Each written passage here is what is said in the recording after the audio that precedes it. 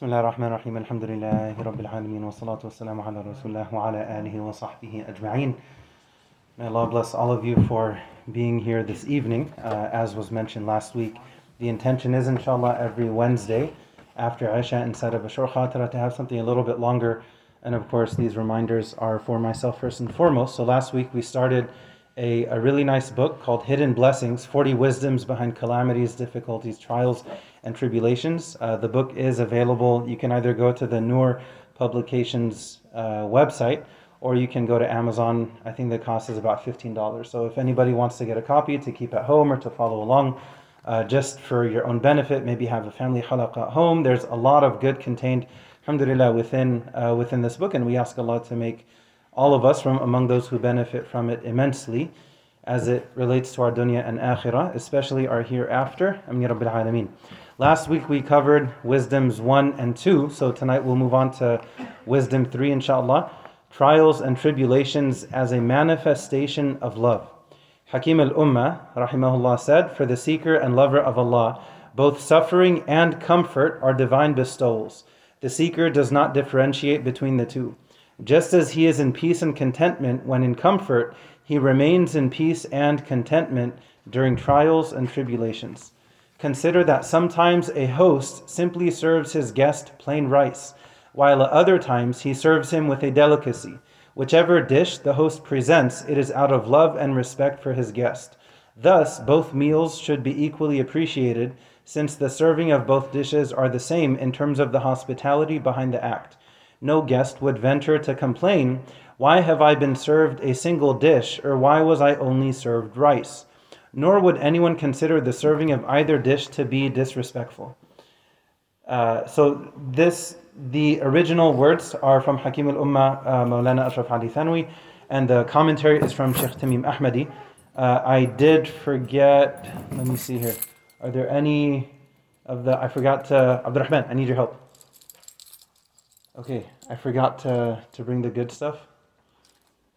Sour Patch. Do you know where my office is in the corner? Yeah.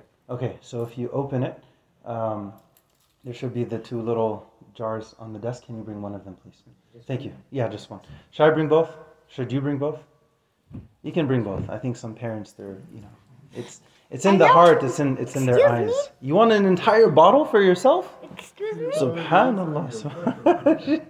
I haven't even asked the question yet, but your hand is ready. Stay tuned though, okay? Because I'm going to ask a couple questions, and if anyone has any thoughts, any reflections, any commentary of their own. I actually really appreciated the reflections that some shared last week. So may Allah bless all of those who did so. So moving on to the commentary, we can learn from this perspective that if we consider hardship and difficulty to be one dish and comfort and enjoyment to be another, we will accept both of them from our beloved host willingly and happily. We also come to learn that it is not common to be served delicacies all the time. Maulana Rumi, Allah have mercy on him, calls people who are heedless of Allah spiritually immature. Why? Because they are like children who do not understand why they are receiving a therapeutic but painful injection.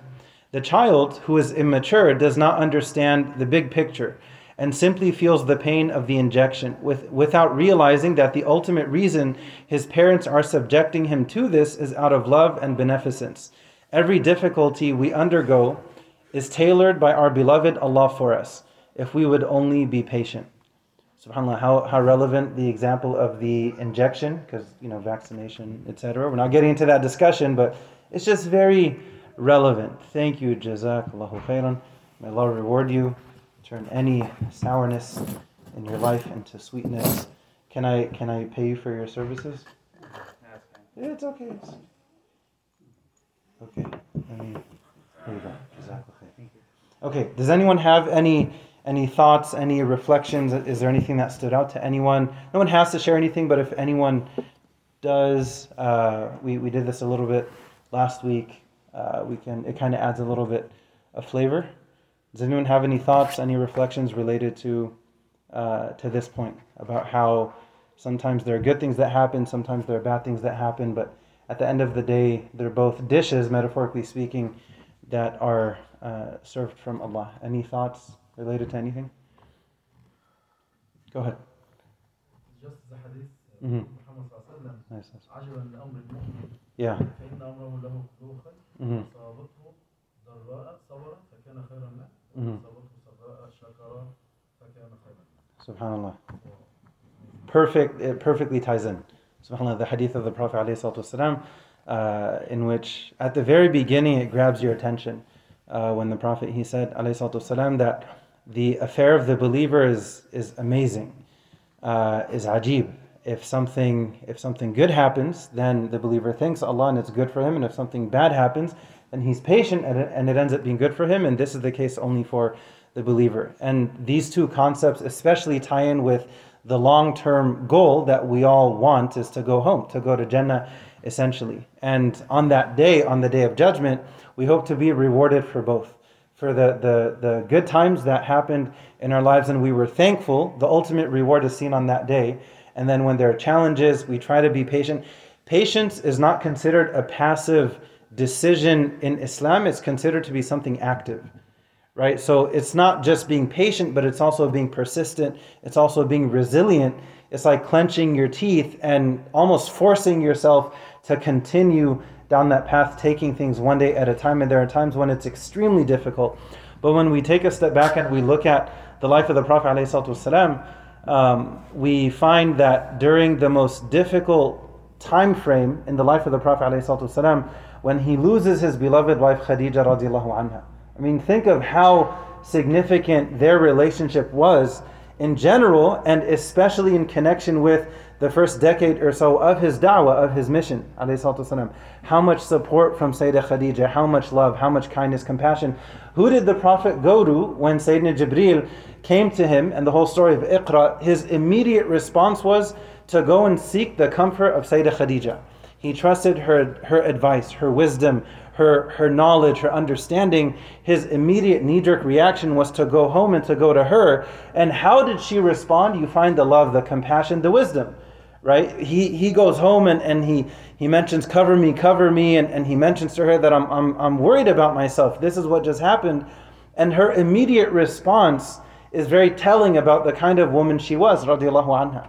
She immediately responds and tells him that, wallahi, Allah would never disgrace you. Because you're a good person. You take care of the orphans and the widows and you help people, you have family ties, so on and so forth. So this is just a small snippet from her story, radiallahu anha. But imagine how much he would rely on her. He goes out during the day, inviting people to Islam, inviting people, especially once the da'wah was made public. And how much ridicule did he deal with? How he would go home every day. He must have been emotionally wounded on a constant basis. And instead of pouring salt in the wound, right, she would offer healing. She would offer comfort. She would support him, not only emotionally, which is extremely important, but also financially. She was extremely wealthy when she hired him many years before, radiallahu anha.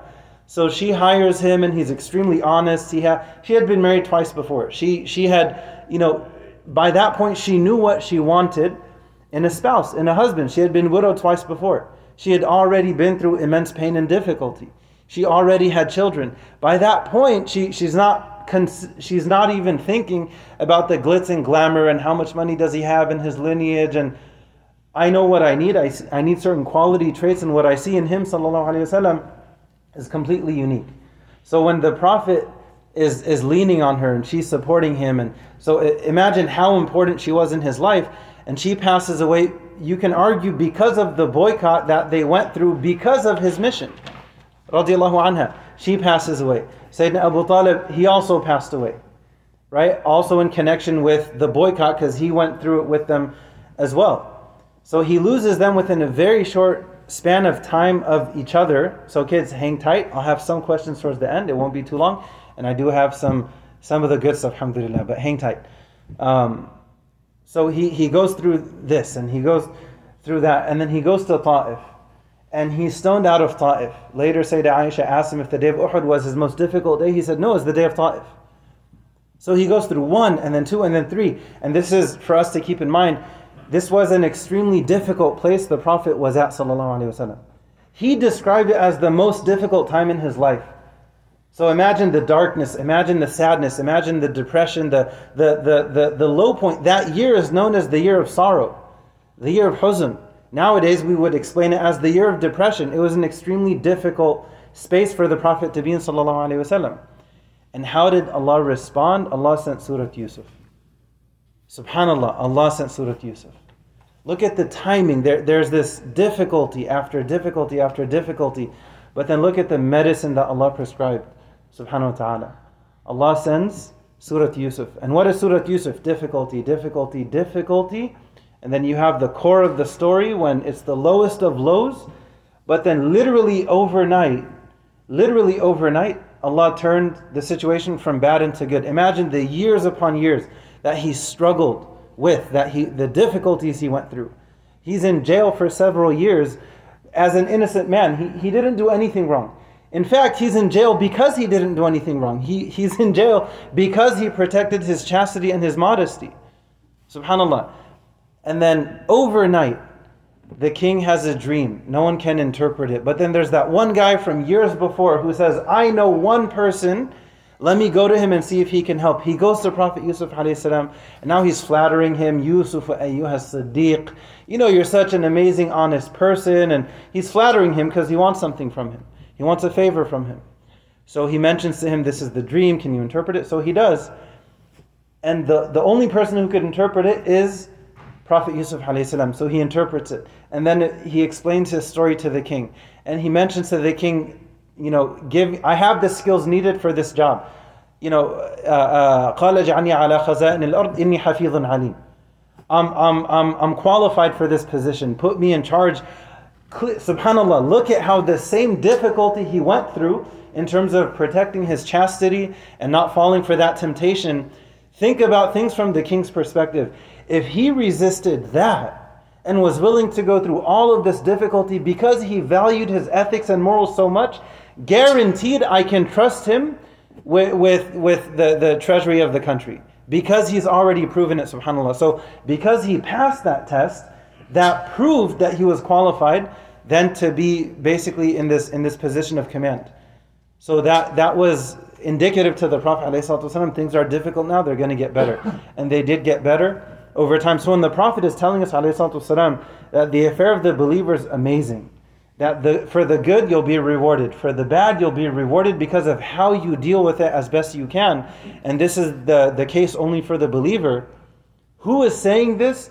One who went through the most difficulty, sallallahu alaihi wasallam, the one who embodied what it means to seek help through patience and prayer. And we ask Allah to make us from among them. Ameen Rabbil Alameen. We'll move on to wisdom 4, divine wisdom behind tribulations. And this one really, there's a lot of lemonade in this one. Hakim al-Ummah said, though generally we consider suffering and hardship to be divine tests or trials, the true reality of suffering and hardship is that they are ultimately a means of attaining the highest degree of closeness to Allah as well as true comfort, attaining the hereafter or Jannah itself. This divine wisdom will be made manifest to all on the Day of Judgment. However, dear friends, the divine wisdom, spiritual realities, and mysteries that lie behind human suffering are constantly being made apparent to the arifin, knowers of Allah, in this very life. As a result of the continuous manifestation of divine realities upon their hearts, the arifin no longer perceive various hardships and sufferings as tribulations. They instead see them as divine bestowals. In the commentary, a clear example of this may be found in the story of Musa alayhi salam and Khidr alayhi salam in Surah Al-Kahf. The story shows us that there is much more to the events of our lives than what appears superficially. There was one companion who, upon suffering a broken leg, succumbed to sadness and grief. Shortly after his injury, the incident between Muawiyah and Ali radiallahu anhum took place. This required that he choose a side in the ensuing battle. The companion excused himself from both sides due to his injury. Subsequently, both sides accepted his excuse, and the companion became extremely happy with his injury and suffering. He would go on to say, "All thanks be to Allah, who purified my hands from this blood through the injury in my leg." Subhanallah. I swear to you, if people were to reflect over the divine wisdom and the benefits of hardship and suffering, they would realize that many of its benefits are reaped in this very world. If we were to understand this, we would not consider any tribulation to be a hardship. Rather, we would look upon it as a divine gift, a bestowal from Allah Most High Himself. And then there's commentary. Here I wish to mention the summary of a treatise, a short book, you could say, the summary of a treatise authored by Sheikh Izzuddin bin Abdus Salam, Allah have mercy on him, for the benefit of the respected readers, entitled The Book of Calamities, Tribulations, Hardships, and Disasters, or The Benefits of Tribulations and Tests. And just from the title and through this entire book, you find that hadith, we're constantly reminded of it. Maybe there's good in this, maybe there's good in this, maybe there's good in this, subhanAllah. And you look at the end of the story of Prophet Yusuf alayhi salam, at the beginning you have the dream, and then at the end you have the fulfillment of the dream. And there were many difficulties, and then things changed for the better overnight. And then doors opened one after another. His brothers came, they apologized. His whole family joined him, and they were in a comfortable situation, basically. So at the end, there is the happy ending, the happily ever after, so to speak. But in order to get there, of course, there are challenges, but we ask Allah to help us through all of our challenges. Ameen Rabbil Alameen. So there are 17 things highlighted here. Number 1, you realize the power of your Lord over you. 2, you realize your abject slavehood and your complete state of resignation and brokenness before the will and power of Allah. 3, you develop sincerity to Allah. 4, you return to Allah and are suddenly fervent in your desire for your Lord. 5, tribulation leads to a humbled state before Allah. 6, you develop forbearance with the one who has afflicted you, referring to Allah. 7, you begin to be able to forgive others. 8, you have patience during the tribulation, and this is beneficial for you. 9, because of these benefits, you actually become glad, happy. 10, you become grateful because of these benefits. 11, the calamities provide purification from your wrongdoing and sins. 12, Allah enables you to show empathy to people that are in tribulation and help them. 13, tribulations give you the blessing of having true recognition of the extent of blessings. 14, one will inshallah receive what Allah has prepared from the blessings and rewards of the hereafter based on these varying ranks. 15, hidden within the folds of these calamities are blessings. 16, tribulations prevent you from arrogance, evil, pride, and tyranny. And then 17, contentment. SubhanAllah, this is, there's so much here. SubhanAllah, the attitude of the believer that, there are these lemons, but how can I turn them into lemonade? So these are 17 lemons that we can all squeeze and make lemonade. Does anyone have any thoughts? Or we can pass the mic if, I know last week one of the youth was running around and doing that. Anyone from the sister side, from the brother side? Yes, ma'am.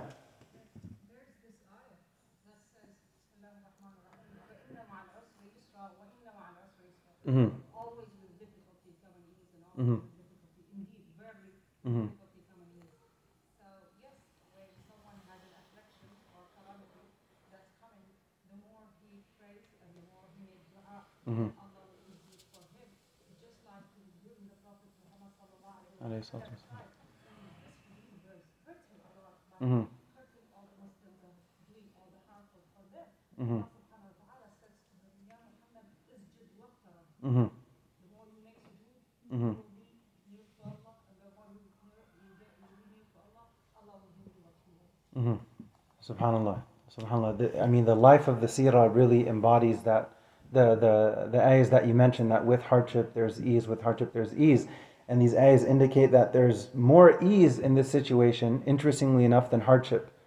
So from our perspective, it can be difficult, like the reference to the story of Prophet Musa and Al-Khidr, that at face value we may see things in one way, but then over time we may see the wisdom behind the layers of the situation, and then later on, like what you're saying, we may notice the ease. We may look back and say, at first I didn't see the ease, but now it's very interesting. Allah said in these ayahs, with hardship there's ease. In another ayah in Surah Talaq, Allah says, بَعْدَ عُسْرٍ يُسْرًا, after hardship there's ease. So what's interesting here though, Allah is saying with hardship there's ease. And both are true. With hardship there's ease, and after hardship there's ease. Right? But sometimes it can be very difficult. No one is saying this is easy, but over time, sometimes we need a little time for the dust to settle, and then we look back and we say, SubhanAllah. SubhanAllah, because of that difficulty which I hated with all of my heart, because it's human nature for whatever the challenge is, now that I look back on it, because of that I started praying.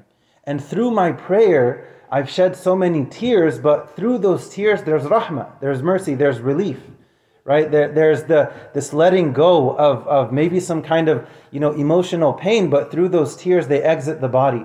And then you actually feel better than before. And the vehicle for that, as difficult as that pain was, the vehicle was the prayer, but what led us to that was the pain. And then through the prayer, right, we taste the sweetness of it, and then over time there's the healing. And then maybe years later we look back and we say, SubhanAllah, I may not feel that pain anymore, but I still feel the sweetness of my prayer. And there has been so much good, not only that has come from prayer, but connecting with prayer led to me adjusting when I sleep. And then that led to better habits. And then because of those habits, I stopped hanging out with friends on a Friday night, late at night, for example. And instead, I started sleeping early to get up for Fajr on Saturday. And then when I came for Fajr on Saturday in the masjid, right, I met different friends. And then through them, I connected with Quran. And then through Quran, my whole life has changed. And then through that, I started giving more sadaqah, because that's the main product of connecting with Quran is generosity. And we learn this from the example of the Prophet ﷺ. When he spent more time with Jibreel in Ramadan, with Quran, the main thing was he became more generous, sallallahu alaihi wasallam. And then maybe through that, they realized that, wow, I didn't realize there's so many people in need. Let me give to this cause and that cause. And then in the long run, when they end up in their grave, inshallah, they're in a state of peace and comfort. And then on the day of judgment, they're in shade. And then they end up crossing the sirat very easily. And then they end up in Jannah, and they're in a state of bliss forever and ever and ever. But then in hindsight, maybe there's this really, ugly, rusty key.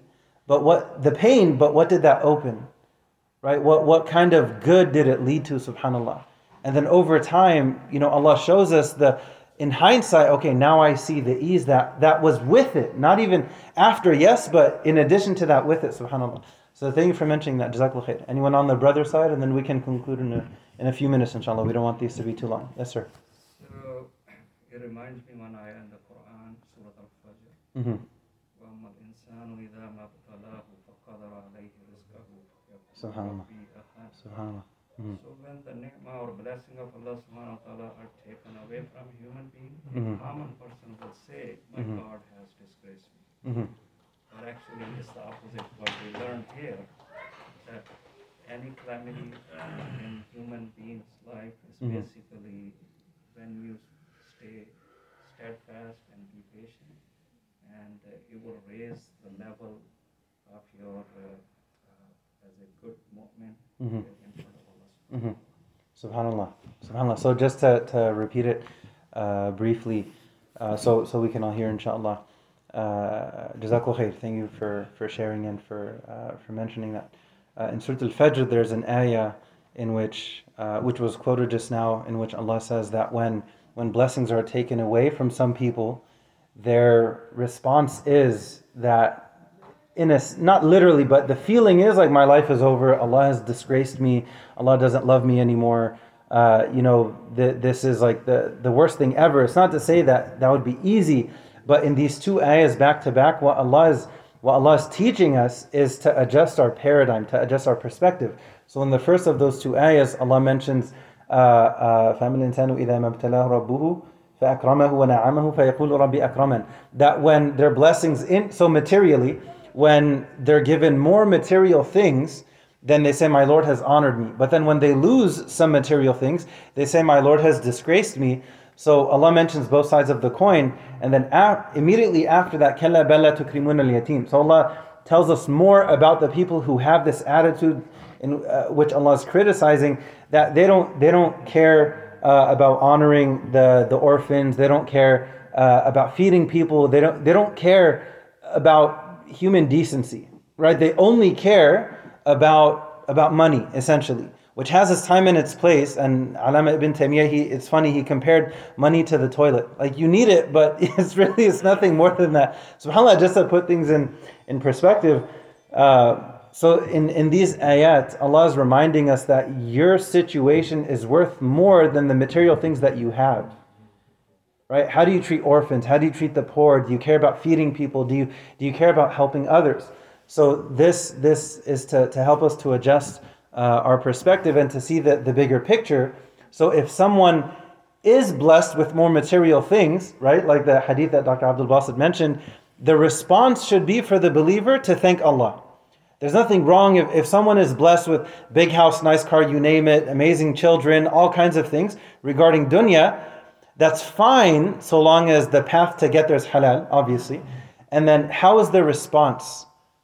Right? How is the response? Is the response to thank Allah? If so, then in the long run, it ends up being good for them. And then the other type of situation is true. If there's a difficulty, but if they respond in a way with patience, with persistence, with resilience, then they end up being rewarded for both situations in the long run. Any maybe one last comment on either side before we conclude, inshallah? Or should I? Yes, sir. I'm sorry? Remember me and I'll remember you. فَاذْكُرُونِي أَذْكُرْكُمْ. Yes. Yes. Subhanallah. وَاشْكُرْ لِي وَلَا تَكْفُرُونَ. To remember me. And that ayah is right before the ayah where Allah tells us, O you who believe, seek help through patience and prayer, through perseverance and prayer. There's no doubt Allah is with those who persevere. Inna Allaha ma'a sabirin. But right before that, right, dhikr, right? Allah says, remember me and I'll remember you. Be grateful and don't be ungrateful. And the two are connected, right? To remember Allah in times of ease, and He'll remember us in times of hardship. And then also the opposite can be true. Maybe someone, they're very distant from Allah. There's hardship, and so they wake up and they realize, I need to connect with Allah. So when they do that and they remember Allah in the present, then Allah will remember them in the future, right? So wherever we are on the wheel of fortune, the idea is to try to remain centered, and regardless of the ups and downs, easier said than done, but regardless of the ups and downs, to continue with our dhikr, to remember Allah if times are good, if times are bad, to try to stay on track as best we can. We all need each other. We all need jama'ah. We all need community, which is why it's extremely important. And I'll conclude with this, inshallah. The importance, and this ties in here, this one specifically jumped out of the page at me like a pop-up book.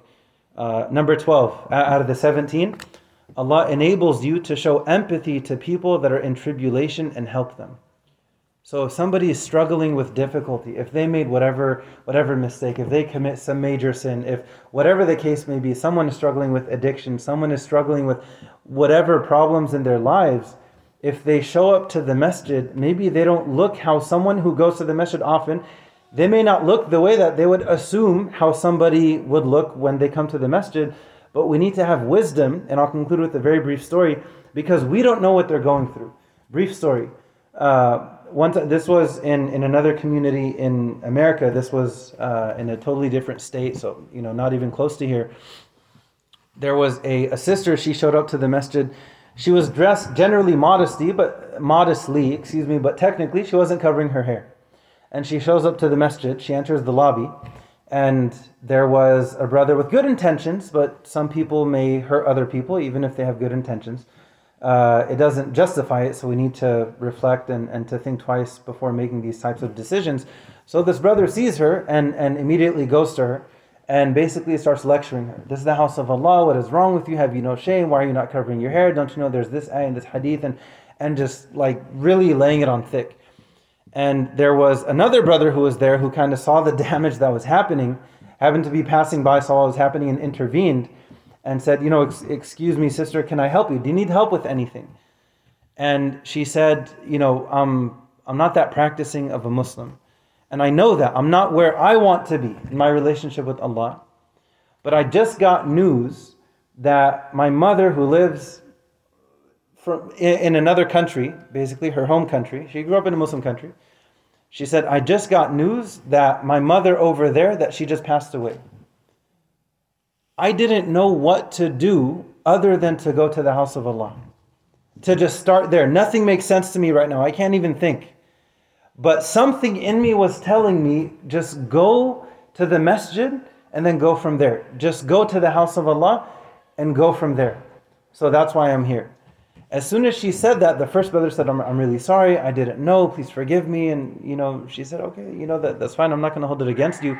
But next time, please be a little bit more considerate, because you don't know what people are going through.